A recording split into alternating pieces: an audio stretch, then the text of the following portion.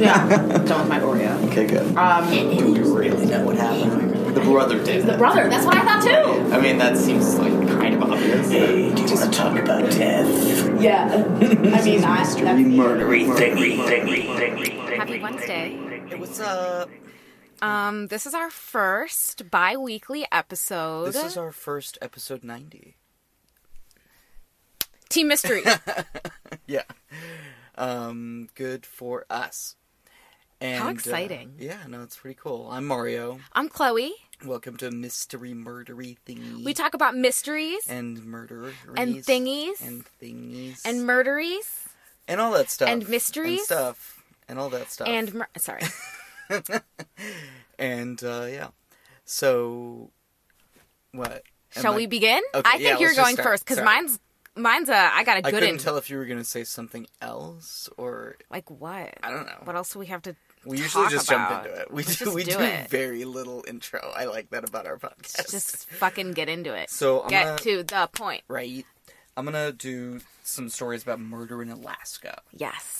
So Creepy. whenever we're like thinking about, okay, what are we going to do? What are we going to do? What are we going to do? We're always thinking about it. What I usually go to, right, is like, okay, unsolved deaths, list of unsolved deaths on Wikipedia. Okay, you just go there and find something, right? Other thing I think about, location. Where have we not done something? And I asked you that for this week's bi-week's episode. I said Alaska. And you said Alaska, so I was like, okay, I'll dig into it. And there are a lot of unsolved murders in Alaska, as well you can imagine. It's so right? remote. But the crime rate in Anchorage is also really high. I'll get into that later. I didn't realize it's actually a very dangerous city. Yeah, I only knew that because my mom watches a lot of A&E. Oh, A&E, okay. Yeah, there's a lot of, like, Ice road specific... truckers. I mean, yeah, but there's a lot of Getting specific hijacked stuff by about highwaymen. Anchorage and, like, yeah. the, like... what's the word? The forest police. That's all I can think of. The park service? Park rangers, stuff like that. They yeah. do some hardcore shit. Oh, yeah. Yeah. No, it gets crazy. So anyway, I think I'm gonna do 2 episodes about it. Because I found another... About Alaska? Okay. Yeah, because I found another story that was too big to get into. I didn't have enough time. There's like a book about it and stuff, so I think I'm gonna do that, at least that next time. So anyway, I'm going to start out, though, with the killing of John Pezenti, Jr. And John Pezenti was, kind of a young man, going from his home in, I think it was Connecticut, in the Northeast, to Alaska. And I think he always kind of idolized Alaska. And I'm not sure that was why he went there, but I think it was part of it. But certainly once he got there in 1976, he just, like... completely fell in love with it. And from then on, he was kind of on a mission, like, for the rest of his life. He had, like, this lifelong mission, which was to document the, like, natural beauty of what he called America's Last Wilderness. Well, not just him, a lot of people call it America's Last Wilderness, which it really is. I mean, even now, much of Alaska is a wilderness, especially the archipelago, like, out, going all the way to Russia, which is fucking nuts. That it does. Did you know Sarah Palin can see Russia from her house? Oh, shut up. What is this, 2008? Although I'm not sure that, because, they're getting divorced, so... I don't can think see they have Russia that, don't from think they have my that house house. anymore. Broken house in Alaska. Look at all the sad. caribou. Anyway, that was needlessly political. Caribou. And old. And, Moving on. Just unnecessary. Sorry. I apologize. So anyway, John Pezenti, he started out working on the Valdez oil pipeline as a laborer, and he eventually owned and ran a hotel called Kenai Lake Lodge. And then, over the years, right, and eventually he settled down in a place called Bear Valley, near Anchorage, Alaska. And throughout the ensuing 30 years that he had left in his life, John was just obsessed with photographing the wildlife, Wow. especially the wildlife, but also the landscapes, in this land that he had really fallen in love with. And he freelanced. He was always a freelance photographer. He eventually published 3 books of photographs, and was actively planning his 4th book when he was murdered. in 2007, and his work was shown in really prestigious magazines, National Geographic and Reader's Digest, just to name two. His photos were featured in exhibits at the World Trade Center, at the Smithsonian Institution, Wow. at museums, universities. President Ronald Reagan really loved his pictures of bald eagles, and so much so that he hung multiple of them prominently behind the Resolute desk in the Oval Office while he was president. That's a huge honor. That's a big deal. Yeah, no, that's. I mean, you can't really get much more of an honor than that. Having I know. something like literally up, like in the not only in the White House, in the Oval Office behind the desk, where everyone is going to see it. So to get these really like impactful pictures, they're like really made a big emotional impression on people. John would reportedly lie for hours and hours in the Alaskan backwoods, just like waiting for that exact right moment when the eagle was like right there on perfectly aligned with the sun, or when that wolf or bear or whatever was like tramping by. No thanks. Yeah, but that's like life for a freelance wildlife Photographer. Yeah. Out in the backwoods of Alaska. And he loved it. He was just in love with that life. But of course, it was grueling, tedious at times, right? Sitting out in the woods and stuff, but also, of course, quite dangerous. When you start talking about literally, tigers and not tigers, but bears and wolves, certainly. I don't think there are any tigers. Lions, tigers, and bears. That's the one, except not the lions. But a lot of other stuff. So it's no coincidence then that his third book was titled Shooting Bears: The Adventures of a Wildlife Photographer. Okay, good. Punny. Nice. Great title, I think.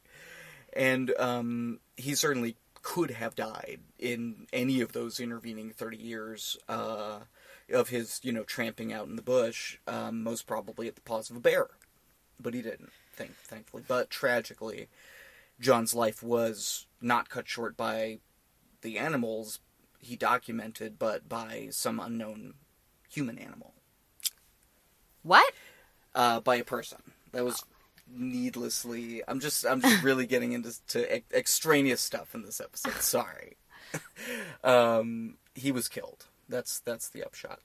And police detective Pam Perrineau of the Anchorage Police Department found John dead in his home in Bear Valley at approximately 9:30 a.m. on December 3rd of 2007 after receiving an anonymous phone tip.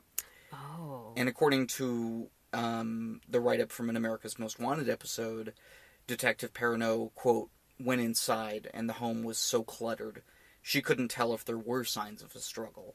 In the corner, 55-year-old John Pezenti Jr. lay murdered, dead of a gunshot to the head. Whoa. Close quote.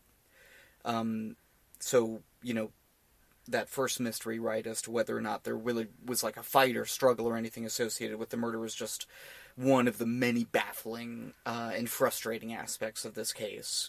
After some investigating, Detective Perrineau said the following about the case, quote, "This is a real whodunit, and I'm stumped about the exact who is, but I am pretty convinced whoever done it is someone he knew well," close quote. And the reason she was so, pretty sure it was someone that he knew well was because John had apparently racked up a large number of debts, leading to a large number of enemies. And while his work was well known, he gave talks all over the country. As a wildlife photographer, he was not rich. He never got very wealthy off of his work. And consequently, he, like I said, racked up quite a few debts. He had a lot of unpaid, loans from friends and family, right? They just knew he was never going to pay them back. And also, he would not pay the people who worked around his property. Yeah, so pissed a lot of people off. Another angle to this may have been the presence of John's prescription of OxyContin, which he took for his chronic arthritis Valuable. pain. Yeah, so... Was it missing? Yes, those were definitely missing, and as we know, over all the many, many years that we've all been dealing with this crisis, right, OxyContin is really addictive and, like I said, quite valuable as a street drug. So perhaps he was killed just, for that and whatever little money he may have had on him, or maybe the murderer simply took the OxyContin pills to pay down the debt that John owed him, right, in this hypothetical scenario.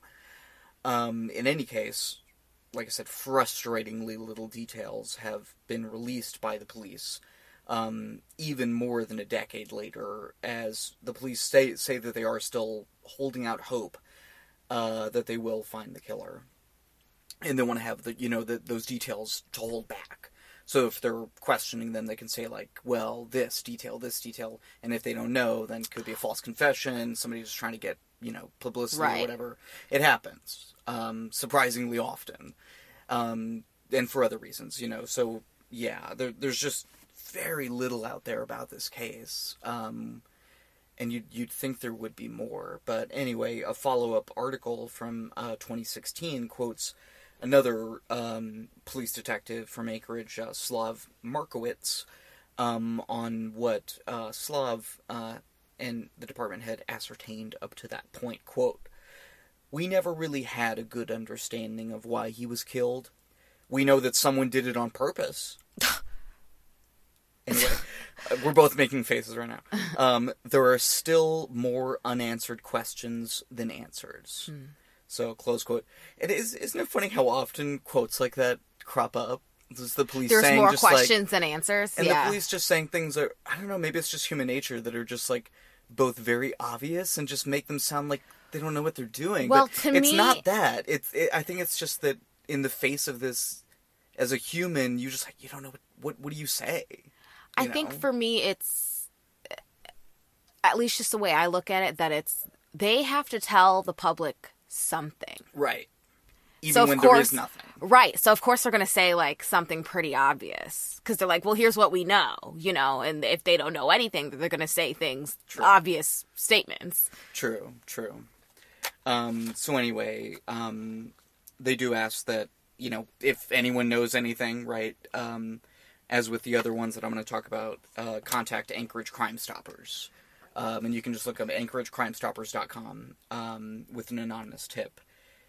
And I'll give the last word, as we like to do sometimes, to John's family. Quoted from an in memoriam piece in the Alaska Star. Quote, "John loved Alaska and wanted to share it with the world. He was a much-loved man by his family and many people all over Alaska and the lower 48. He will forever be missed." Close quote. So, just like anyone, John Pezenti Jr. contained multitudes, right? He was apparently a man who didn't pay his debts, but to whom also the world owed a debt because of the time and struggle that he put in to document wildlife in Alaska. I mean, it's not simple, right? These stories are never simple. Yeah. They're never straightforward, and they're always a little frustrating. So, thanks for embracing the mystery with us. Okay. So anyway, this one's a little unusual. It's a little different than the ones that I normally do. This is not really one coherent story. This is more something, when I was poking around about unsolved killings in Alaska, I came across this article by Kirsten Swan from the Mountain View Post, and it kind of documented what the author saw as like a string of killings in this like neighborhood of Anchorage. So I'm going to talk about that. So these are kind of like these unsolved killings around the community of Mountain View, which is like I looked it up on Google Maps. It's like the northern kind of edge of Anchorage, and there's about 8,000 people who live in this community, and it's kind of a community, right? And they know each other and stuff. A subset, like within the bigger city of Anchorage, which is a pretty big city. The first victim I'm going to talk about is Doris Ransom, who was found lying face up, bludgeoned apparently to death in Davis Park on October 7th of 1997. And that's really all the detail that is out there about that killing that I could find. At least in the little searching I did about it. The next victim, Helen Kinnegak. And by the way, a lot of these, especially the ones in this that I'm going to talk about from this article, were mostly native, indigenous Alaska women. And of course there's this larger, it just comes up, it's not like I was trying to find that. It's just that they disproportionately get killed, so a disproportionate number of them go unsolved, and for other reasons, of course, too. So anyway, that's kind of an aspect to this part of it. And this is in the years leading up to 2014, which is when the article was from. Helen Kinnegak was born in Bethel and lived in Anchorage when she was murdered on or about January 11th of 2000. Investigators determined that she had died due to massive internal injuries, and her death was deemed a homicide by person or persons unknown. In 2005, Martha Toms was found severely beaten, lying under a picnic table in Lyons Park. Again, in the Mountain View community. All of these are so bizarre. Yeah. Especially internal injuries? What? And they're years apart, and it doesn't necessarily seem like it's the same person, but it is weird, like there's this string of them. And yeah, these just brutal, just horrifying killings. Especially of these older women. The whole thing is very disturbing. Martha Toms was found alive, but died soon after arriving at the hospital from her injuries. And while the police have definitely not linked the crimes, some victims and community members definitely see a trend, at the very least, that merits further investigation, in and of itself, which is, does not seem like it's actually happening. And this sort of tragic trend seemingly continued when 62-year-old Marie Andrews was killed on October 11th of 2012. She was found at the bottom of a hill along Mountain View Drive with bruises on her face. Her wallet and cell phone had been stolen, and she was reportedly identified by her pacemaker, which I didn't know was a thing they've got serial numbers. Oh, yeah, of course, that makes sense. As with all of these cases, little detail was ever released to the family or the public about the cases, and no suspects have ever been publicly identified, let alone, brought to trial or anything. Police also didn't seem too interested in a mysterious phone call that Marie's daughter got, one of the victim's daughter, a few weeks after the killing. But they never, looked into it. Mysterious meaning. It was just like someone... It was after she had died and her cell phone had been stolen, right? Oh, and so from her cell phone. Yeah, from her cell phone. That's weird. But the police never investigated it. And then later it was found, along with her purse, with her wallet and everything, in a dumpster. A few weeks after that. It's very weird. And then on October 15th of 2014, another woman, Irma Williams, was found killed in Mountain View, again, near Lyons Park. So again, this is all in this, one little, neighborhood. Marie Andrews' niece, Georgia, describes the mood in the community after the then most recent killing. Quote, "When this happened, all we thought there was something going on. There are too many elderly native ladies in Mountain View that this is happening to." Yeah, what? It's weird. And it's not only in this community, it's in this, subset of this small, community within Anchorage. It's very mysterious. And like I said, just creepy. Is there, something in the water? Or, So, yeah. It's, also kind of plays up this, reality in the statistics, right? That the killings, violent death is more prevalent among this community. Not only in Anchorage, but among, Native women, especially. I'm saying like a billion times in this episode. It's okay, keep going. So this is also the episode where I critique myself a lot. Too much, I'd say. And then I go on. And since, like John Pezzenti's killing, the police have chosen to, again, release frustratingly little detail, it's really hard to know just how thorough of an investigation was done in any of these cases. It's just hard to tell. I'm not saying that they didn't. Maybe they did. We just don't know. It's just they're not telling us. Yeah. So there's no way to check. Yeah. After Kirsten Swan's article, further in time, I found a few more recent killings in the Mountain View neighborhood as well. Wow. It's still happening? Oh, yeah. On October 28th of 2018, around 2:40 a.m., Jenna Del Kitty and a friend, Dejani Hale, were both shot by an unknown assailant from a dark-colored sedan. They had just arrived home from a night out, and were literally entering in the code for the apartment. And, about to enter it in and turn the knob and walk inside when they were shot. Oh, my God.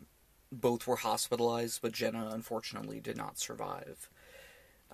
Again, little detail was released by the police, but the families believe that there may have been that these victims may have been in the wrong place at the wrong time. There was a sense that they weren't the intended victims, right? If there was intention, that it wasn't necessarily toward them. So, which makes it even more difficult to solve, right? So Dejani described her feelings after her friend was killed to the Anchorage Daily News. Quote, "So many shootings, so many reckless people. These people who did this are still out there. It pisses me off. I mean, honestly." Close quote. Yeah. I identify with that quote strongly. That was the best quote of all the ones that I read. I think it just really cuts to the heart of it. I mean, yeah, exactly. What the fuck? What the fuck? What the fuck is going on? Ooh, it's too much. It's very unsettling. It's weird. It's not normal. Ooh, I'm intrigued. Yeah, there's apparently a lot of mystery going on around this. So apparently the carnage in the Mountain View neighborhood also is unfortunately emblematic of, like we were talking about earlier, a kind of wider and growing issue of violence in Anchorage. After the homicide rate, after staying fairly steady for several years, from 1996 to 2014, even kind of dipping down a little bit, shot up after that in the past few years for some reason. I mean, do we ever really know what causes trends in violence? No, not ultimately, but I mean, I guess, people have different theories, but of the 28 cases of homicide in 2014 that they documented in this piece in the Anchorage Daily News, a quarter were unsolved at the end of that year. And of course, that's not even counting the ones that I talked about earlier, right, that remained unsolved from previous years.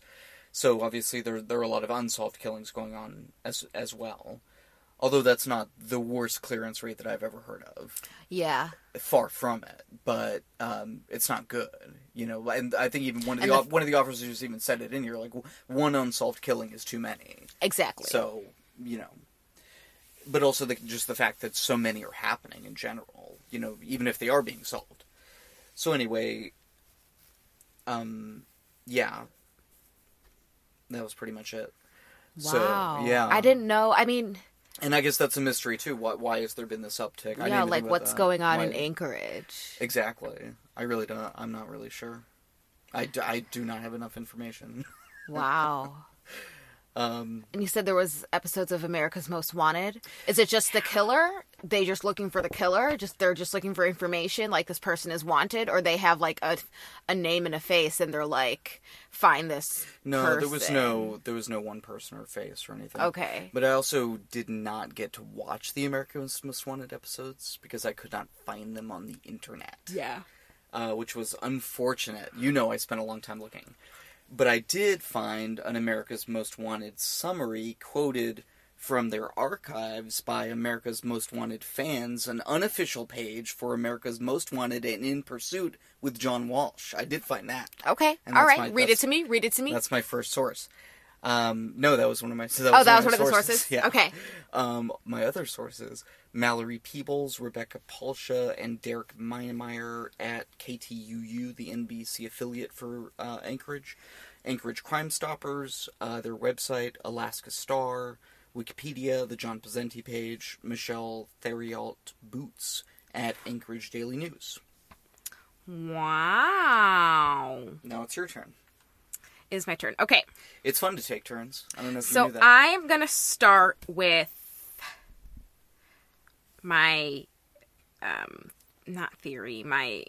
source, because it was just one long form article from a Swedish, I don't know if this is a magazine. This whole page is in Swedish. Journalist, a journal.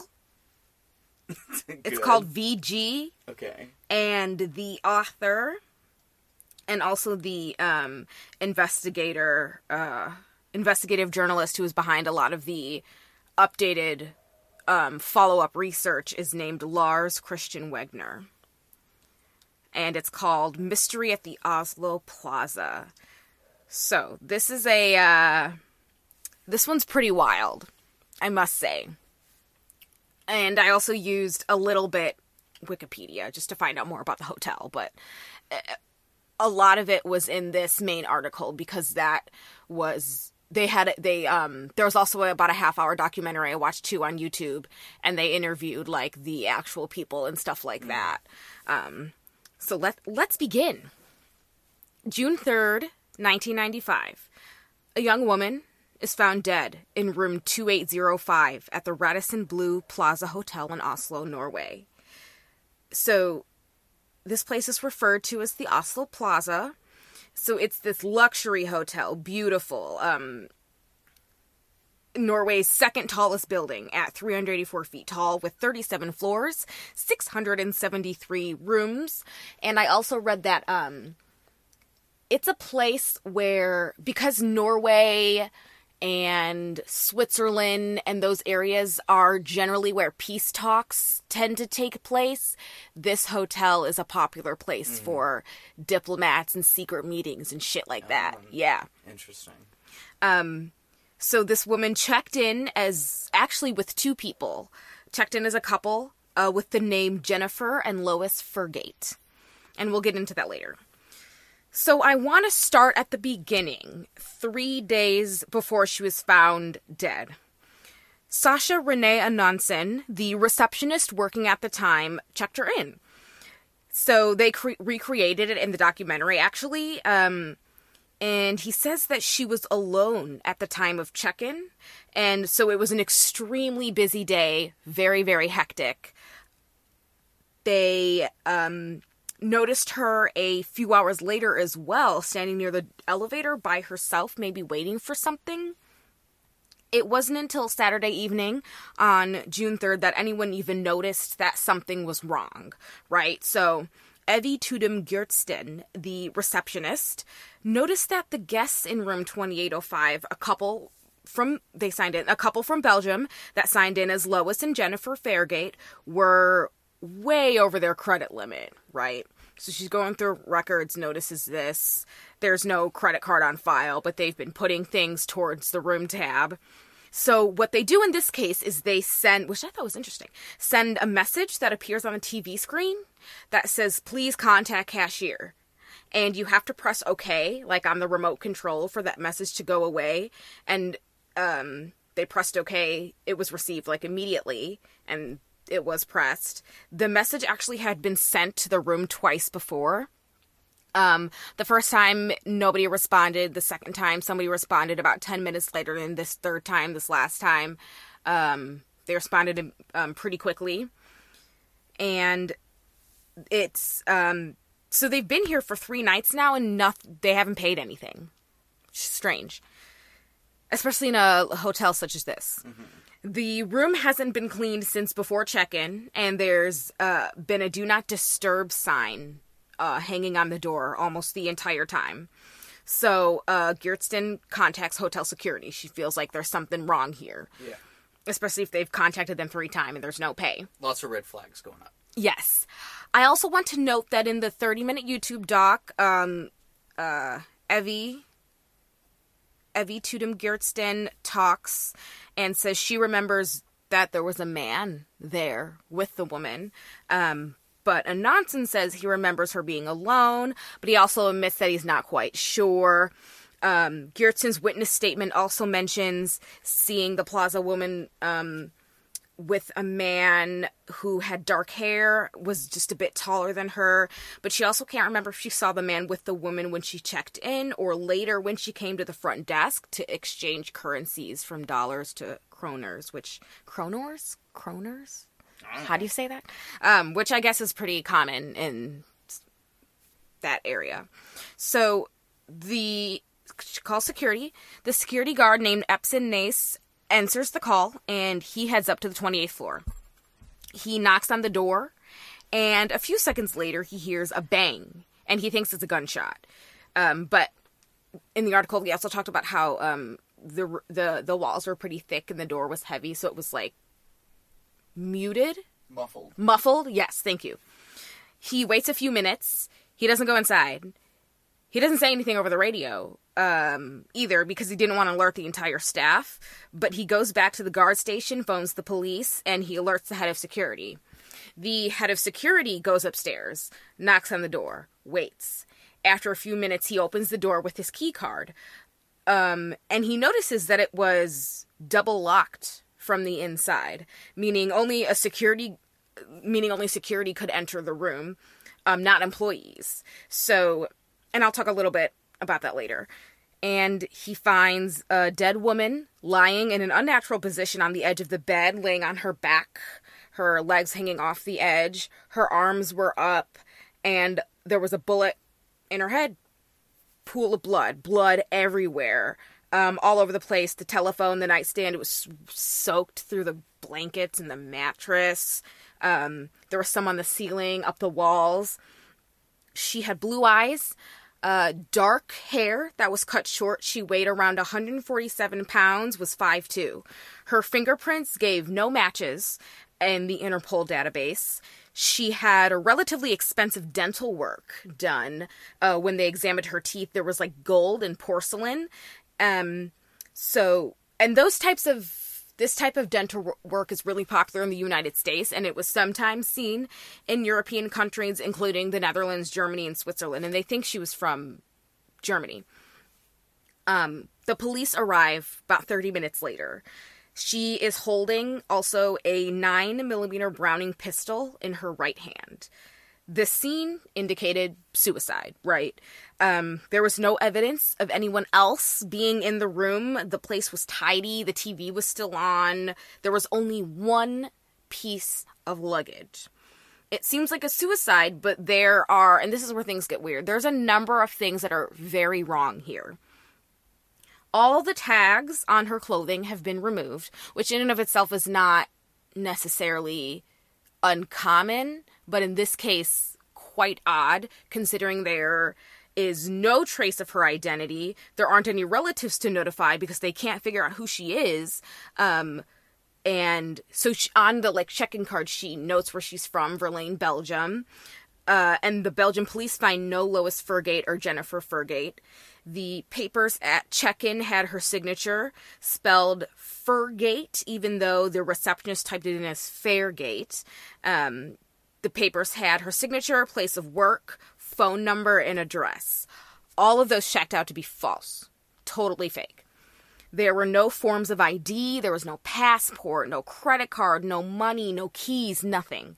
The only other thing found was a small bottle of men's cologne. That was about it.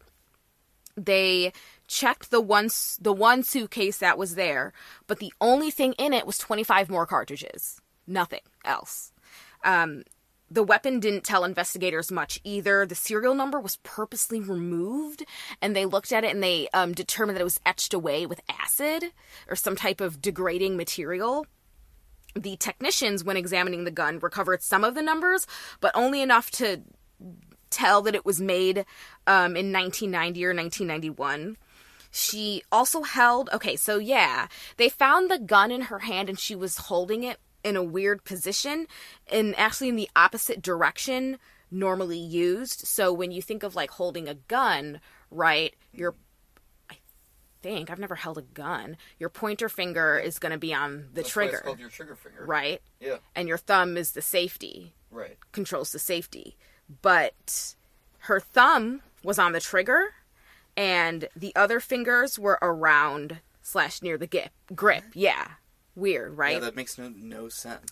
The autopsy revealed that the bullet had gone straight through her head, through the bed, down to the floor. There was actually 2 shots fired, and that were found at the crime scene. There was one that was fired at a pillow into the mattress, and the other was the one that went into her head. So the police looked at it, said suicide, and that was like a test shot, maybe? But then also, why were there 24 other, cartridges found? Yeah.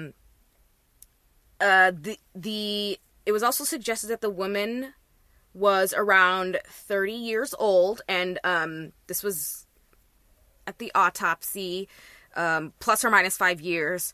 And note that more recently, I want to note that a little bit of an update. It was discovered that she was actually much younger, about 20 to 25. I think they put that through in, 2017. So she the check-in card, she checked in as being 21 years old. The autopsy also indicated that there wasn't any blood or, gun residue found on her hands at all, which is also unusual. It's not unheard of, but in this case, when there was blood all over the place, there wasn't any found on her hands.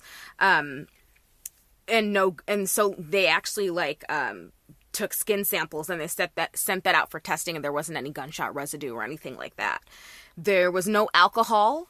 No alcohol was shown to be in her system, but they didn't test for narcotics either, or any other type of drug like antidepressants and stuff like that. She first called in to book the room on May 22nd, so a few weeks before. And then she called in again on the 31st to change the date to that very evening, and told the receptionist there that there would be 2 people checking in. She checked in at 10:44 p.m., which, like I said, was a very hectic time, and I'll kind of get into that right now. So the Oslo Plaza was a luxury hotel, and at that point it was fairly new. I think it was made in 1990 or 1991, and the last flights of the day landed almost simultaneously at Fornebu, the main airport, the international airport for Oslo. So at that time, many, many guests would arrive all at once. And furthermore, there was also lots of flooding in the east of the country, as well as a protest going on. There were people on strike. Many police officers as well were on strike, including officers from passport control. And so that night, there was only one on duty. Oh, wow. And here's a quote from the one receptionist, Sasha Renee Anonson, quote, "I remember there was a long queue of guests. It was all about assigning rooms as quickly as possible. We mustn't keep the guests waiting," end quote.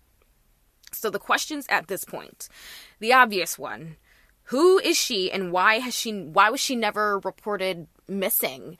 How did she check in without a photo ID, without a credit card, with anything? Did she travel to the hotel just to commit suicide? Why did she book a room for 2 people if she was coming alone? And investigators even looked over, airline passenger lists from that night, but they didn't find anything. So why is there no trace of her journey, supposedly from Belgium? If she planned to kill herself, why did she bring so much ammo? There were 34 cartridges in all, 25 found in the case. There were 7 still in the gun, and then, of course, the 2 that were fired. And how was it that she managed to check in without showing proof of identity, right? The front desk supervisor, which is Evie Tudum Geertsen, remembers that day, and it infuriates her. She does it. She's very baffled by it. That this woman was able to check into the hotel without so much as a passport, and she was there for 4 days without paying for anything. Quote, "It's incomprehensible to me. We had strict routines at the hotel. It just shouldn't be possible," unquote. Very few people saw her that night as well. There aren't many witness statements. She kind of blended in, was good at it, so maybe she was trained to not track. Right. She spoke both English and German. And if it was murder, then why was the room double locked? So with the Plaza's locking system, you could turn the inside door handle up and down to make sure that the door was locked at night. That same technique would work from the outside if you inserted the key card before lifting the door handle. But not everybody knew that. A little over... So wait, Yeah. So that means that you could double lock it from the outside. Is that what you're saying? Is that what that means? Yes. Okay. I just wanted to make sure I understood that. But you had to know the trick, which would suggest someone who was at least familiar with the hotel and stuff. Yes. Okay. A little over... Yeah, so nobody could get in, and it was locked from the inside as well. Right. A little over a year after her death, the Oslo woman was buried in an anonymous grave at the Vestre Gravlund Cemetery. And, quote, from the investigative journalist Lars Christian Wegner, quote, her burial was a funeral affair. No minister, no hymn, no friends, no family. I had worked on the case for some time and wanted to be present but couldn't make it. Only a single investigator and VG's photographer followed Jennifer Fergate to her grave, apart from the pallbearers and cemetery workers, end quote. Wow. So, yeah, it's very tragic. Where's her family? Where are her relatives? That's a huge mystery. It seems like she's not missed, but you know that she is by someone somewhere, you know. Lars Wegner wrote the VG article. Like I said, he was my main source. And they actually, so throughout 2015 and into 2017, he works with the Oslo Police District, and they try to gain more information. They continue to look into it. So they analyzed, first they start with the clothes. They analyze the clothes more closely. It's not uncommon to, like I said, you know, it's not uncommon to remove tags from clothing, but when put in this context, it is strange. Only one tag was found, and that was on a gray blazer from a German brand called René Lazard. A green travel bag was found with more clothes in them, but there was still no passport, still no money, there was no makeup, no toiletries, nothing. And like I said, only that perfume. And I didn't write down what it was called, but it was described like on the bottle as being like powerful and masculine. Like literally that's like what it said. So that's also like a question mark, like if there was someone else with her. Mm-hmm. A sweater, black leather jacket, sleeveless blouse, and that blazer were found on the baggage shelf. The travel bag contained black pantyhose, 3 bras, and a silk top. The woman she was wearing when she was found dead was all black: shoes, pantyhose, bra, pajamas, shorts, and a black cotton jacket. So when Lars studies all this, he's like, okay, I think we need a female outside perspective, right? So he goes to his female colleagues to get an outside opinion, and all 6 of them asked the same thing. Where's her underwear? Right? Yeah. No underwear was found, and the only bottoms she had were the silk pajama shorts. There were no skirts or pants or jeans or anything else found. So obviously there's something missing, right? Presumably. And she had been there for 3 days. Yeah. Yeah. The only thing that indicated quantity of stay was the bras. There were 3 bras. Yeah, it doesn't sound like someone who's on vacation or staying at it sounds very weird and planned. Like it was something different, which again just makes it seem like a spy. I mean, it's just like, it seems like spy shit. It's very baffling. Yeah. So, you know, did someone take her things, or did she throw them out, perhaps before committing suicide? The police documents don't say anything about, like, searching the hotel for clothes that were put in the trash or anything like that. The documents, and, like, we don't know if any lost bags or suitcases were found at the Plaza either. And, again, not many people witnessed her in the first place. Kirsten Anderson, a worker in charge of room service, mentions in her witness statement that she thought that the woman was a flight attendant. So it was common for flight attendants to be there. They tended to wear dark clothing. Their hair was always up. They never carried much luggage anyway. And they're very clean. And that was also one of the things that they noted, that the room was very neat and clean, almost sterile. So when Kirsten meets with Lars in the spring of 2017, she also mentions that the woman had a rolling suitcase, but she didn't mention that in her official witness statement. And Lars was like, why didn't you mention that? And she was like, well, actually, she says she was being asked very specific questions. And in that case, it wasn't something that she was prompted to mention. And she also talked about how she wasn't very happy with her witness statement anyway because of, like, the questions that they were asking her. She also mentioned seeing the woman wearing a dark knee-length skirt, but there was no such clothing item ever found at the scene. Vigdis Valo, an employee at the time, cleaned the room the day after the Plaza woman checked in. So, Vigdis noticed a pair of shoes under the baggage shelf. She noticed them, quote, because I thought they were nice. I wanted shoes like that myself. I looked inside them and checked the name so I could remember it. But today, of course, I'm not able to recall the name, end quote. So Lars shows her the shoes and was like, are these the shoes? And she was like, no, like, those are plain and black. These ones were very colorful. And she was like, I wouldn't notice those. Like, those are pretty, like, everyday normal heels. These were colorful, very colorful shoes. And so that's how we know it wasn't the pair that the Plaza woman was wearing when she was found dead. So either she was walking around barefoot all day or there was a pair of shoes missing. However, based on the information that the investigators had, it wasn't possible for someone to have, like, removed clothing or other items from the room. All doors and windows were locked. They even looked into the watch that she was wearing. It was a Citizen Aqualand watch produced in 1992, sold to retailers in 1994 and 1995. They never found the manufacturers or specifically where the watch was sold. They also looked at there was a handwritten inscription on the batteries, W395, and they learned that lots of watchmakers mark battery changes that way, but they never managed to track down the watchmaker or even the specific battery because millions of batteries were made, like, monthly, you know. The investigation also discovered that the weapon had been sent away for destruction, according to case documents. Almost everything was sent away for destruction. The clothing items and baggage found were thrown away 2 months after her burial in 1996. Her other valuables, the watch, ring, and an earring that was found, was sold at a police auction.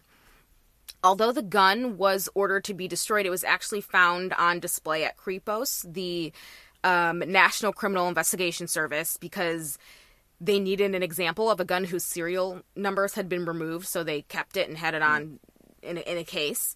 So they looked at it, studied the gun, but they didn't get much further with the serial numbers than they did back in 95.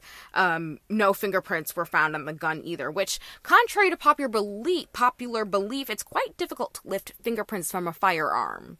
A lot of movies talk about how, but your fingerprints were on the gun! It's like, right. But it's difficult to actually lift fingerprints from a firearm. Makes sense because it's not it's a very hard surface, right? Yes. So it's not going to have impressions on it very easily. Yeah. It's slick. I don't know. That's what I was thinking. It's slick. Yeah. They also looked further into that. So yeah, the only really tangible piece of evidence they had about her identity was that check-in card.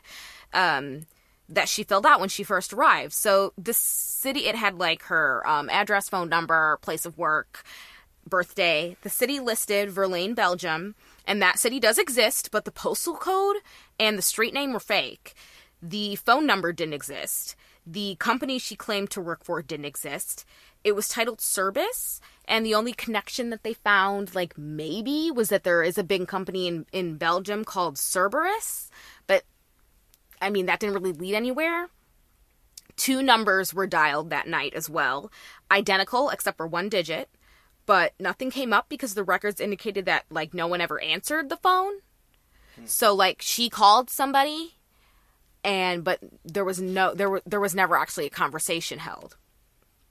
Lars's investigation team also, they went to Verlaine, Belgium. They followed up on every lead they could, but there was really no concrete or helpful information that was discovered. They tried to find, like, the street and, like, as close as they could to get to it, but they really didn't find anything. And when talking to one of the local investigators, they learned a possible reason as to why she was never reported missing. And Lars talks about how he never thought of this. Quote, until the mid-90s, we had 2 different police authorities in Belgium, the police and the gendarmerie. Is that right? Germandery. When someone reported a missing person, they were almost always told to wait 24 hours because many people turned up within the first full day.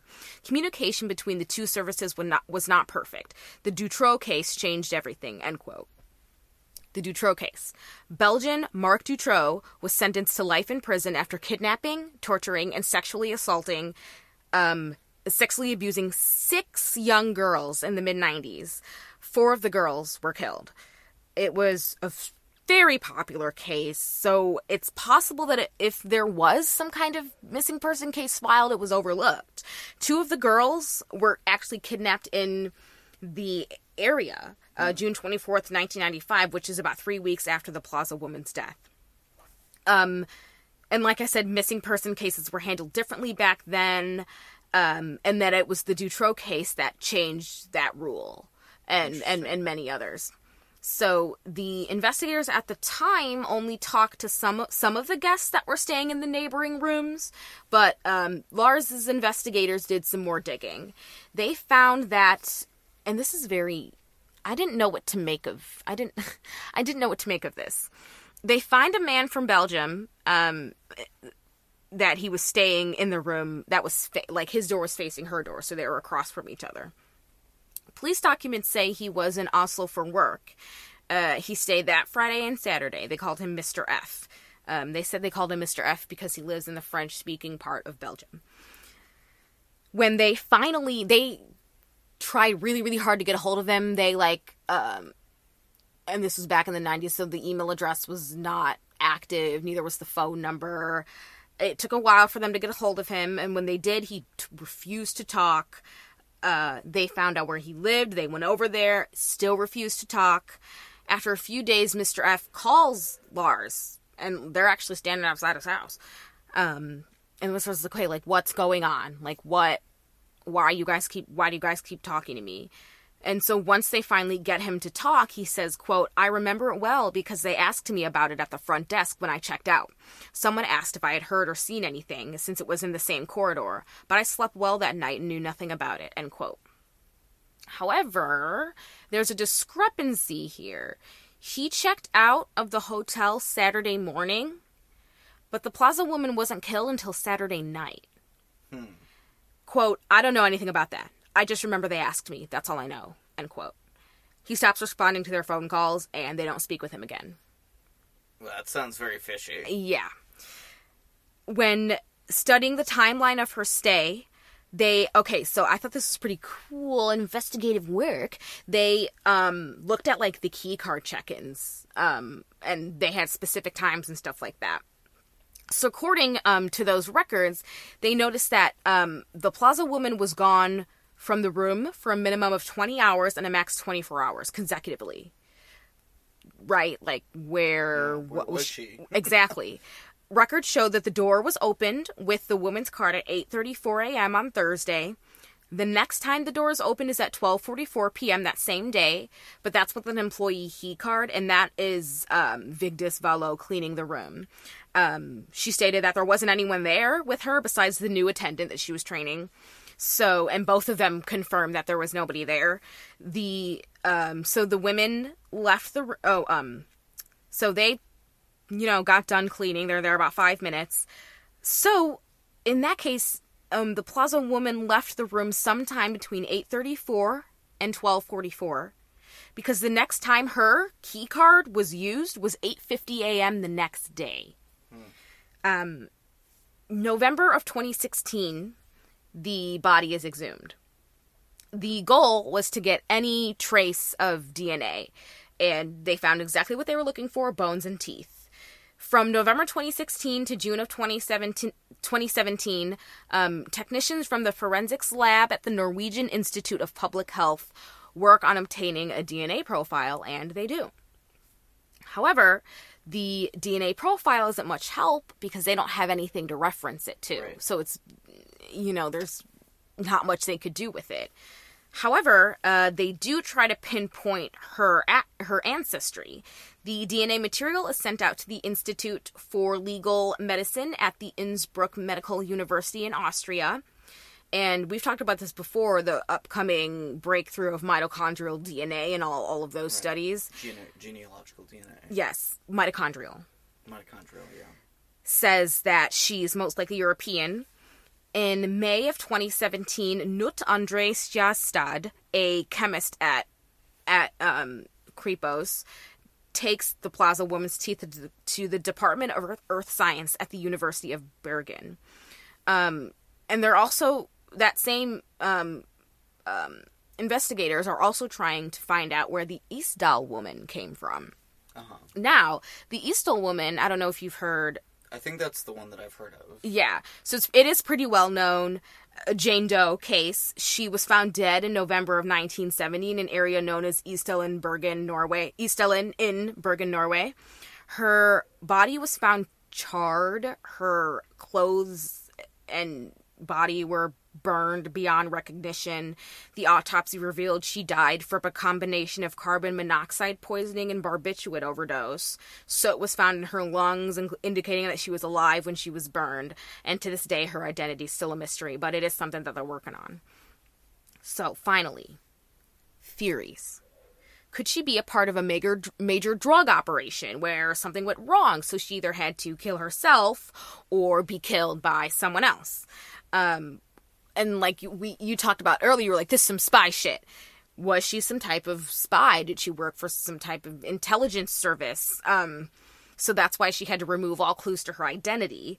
Was she some kind of professional assassin who had come to Norway to kill somebody?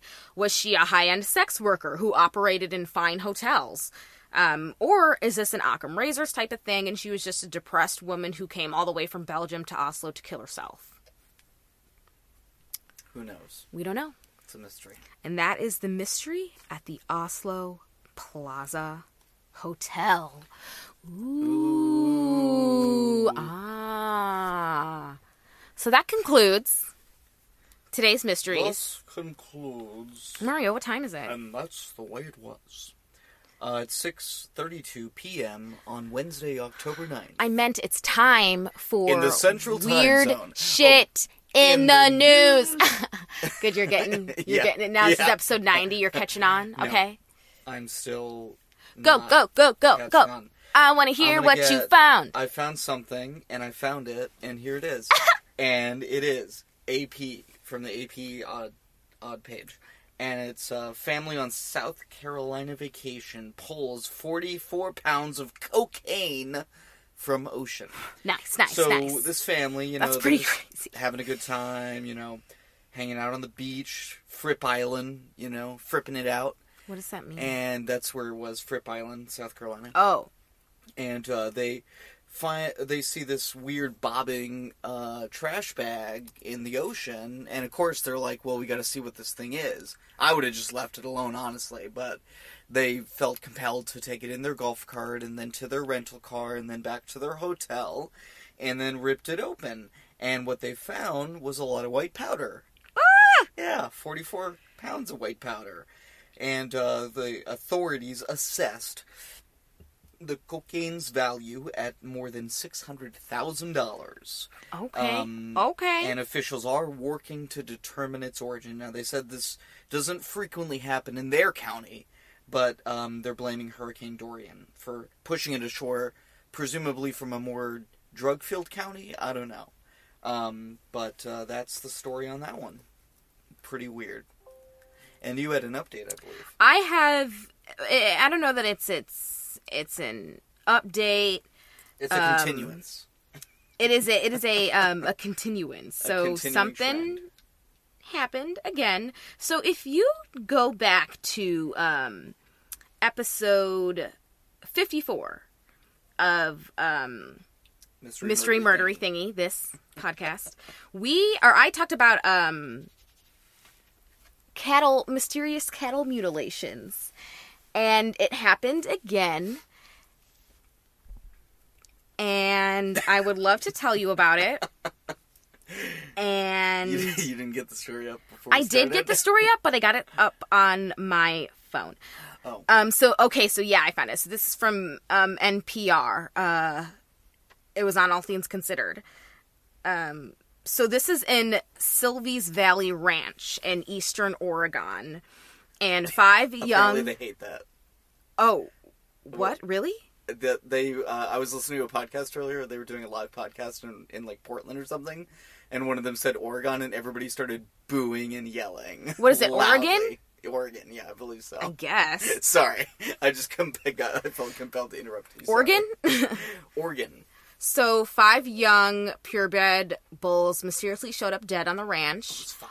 Yeah, drained of blood, body parts precisely removed, which is the MO. And this was, they said it happened in the summer. It's, oh God, it's, that shit is so nasty. Like, it's hot outside. There was, like, birds gnawing at it. He's bloodless. The tongue and the genitals have been surgically removed. Yeah, they were worth about $6,000 each. And so these were breeding bulls, so they lost a lot of money. Wow. Yeah, it's sad. It's sad. And you know, these aliens are just trying to exactly corner the herd, you know? People keep talking about aliens, and you know, there's not a lot of evidence. There's no credible leads. No. The FBI won't confirm or deny that it's looking into these multiple slaughters that are everywhere. Where are the men in black? Where are the men in black? It's just... Where the fuck is Will Smith? It's just weird. It's weird. It's very weird. The Harney County Sheriff's Office continues to field calls on the killings, and Sylvie's Valley Ranch has put up a $25,000 reward for information that could solve the case. I bet. I mean, 4 breeding bulls. 5. Or 5 breeding bulls. I mean, that's got to represent, I mean, potentially hundreds and hundreds of thousands of dollars over the years, right? Yeah. That's crazy. Yeah. Wow, I feel bad for that rancher. But I feel good for the aliens. I mean, they're really doing this. You know, they're really getting it done. Whatever it is that they're Whatever doing. it is that they're Whatever doing. it That's... seemed to be. Yeah. Or maybe not, because they have to keep doing it. Anyway. Anywho. That's our show for this week. That's our show. And next week, because we're every other week now. Dude, I'm so excited for next week, because I'm finally going to do my book report. It's going to be a book report, everybody. Oh, sorry. Good. Yeah, I also hopefully will read a book for next episode. Book report.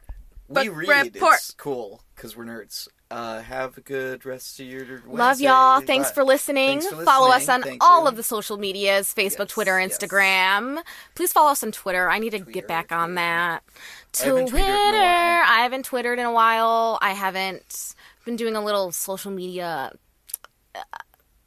hiatus. It's become what's good very is toxic that for you, me. You use the thing to limit it, right? Yeah. You can only do cumulatively, what is it, like 2 hours a day? I set it for an hour a day. An hour a day. That's good. And That's then appropriate. And then it like turns off. And it's always the option to ignore for 15 minutes. Sure. Which I haven't been hitting my 1 hour limit, which is good. That's good. But I suggest still follow us. I think we're done. Goodbye. Yes, still follow us. Bye.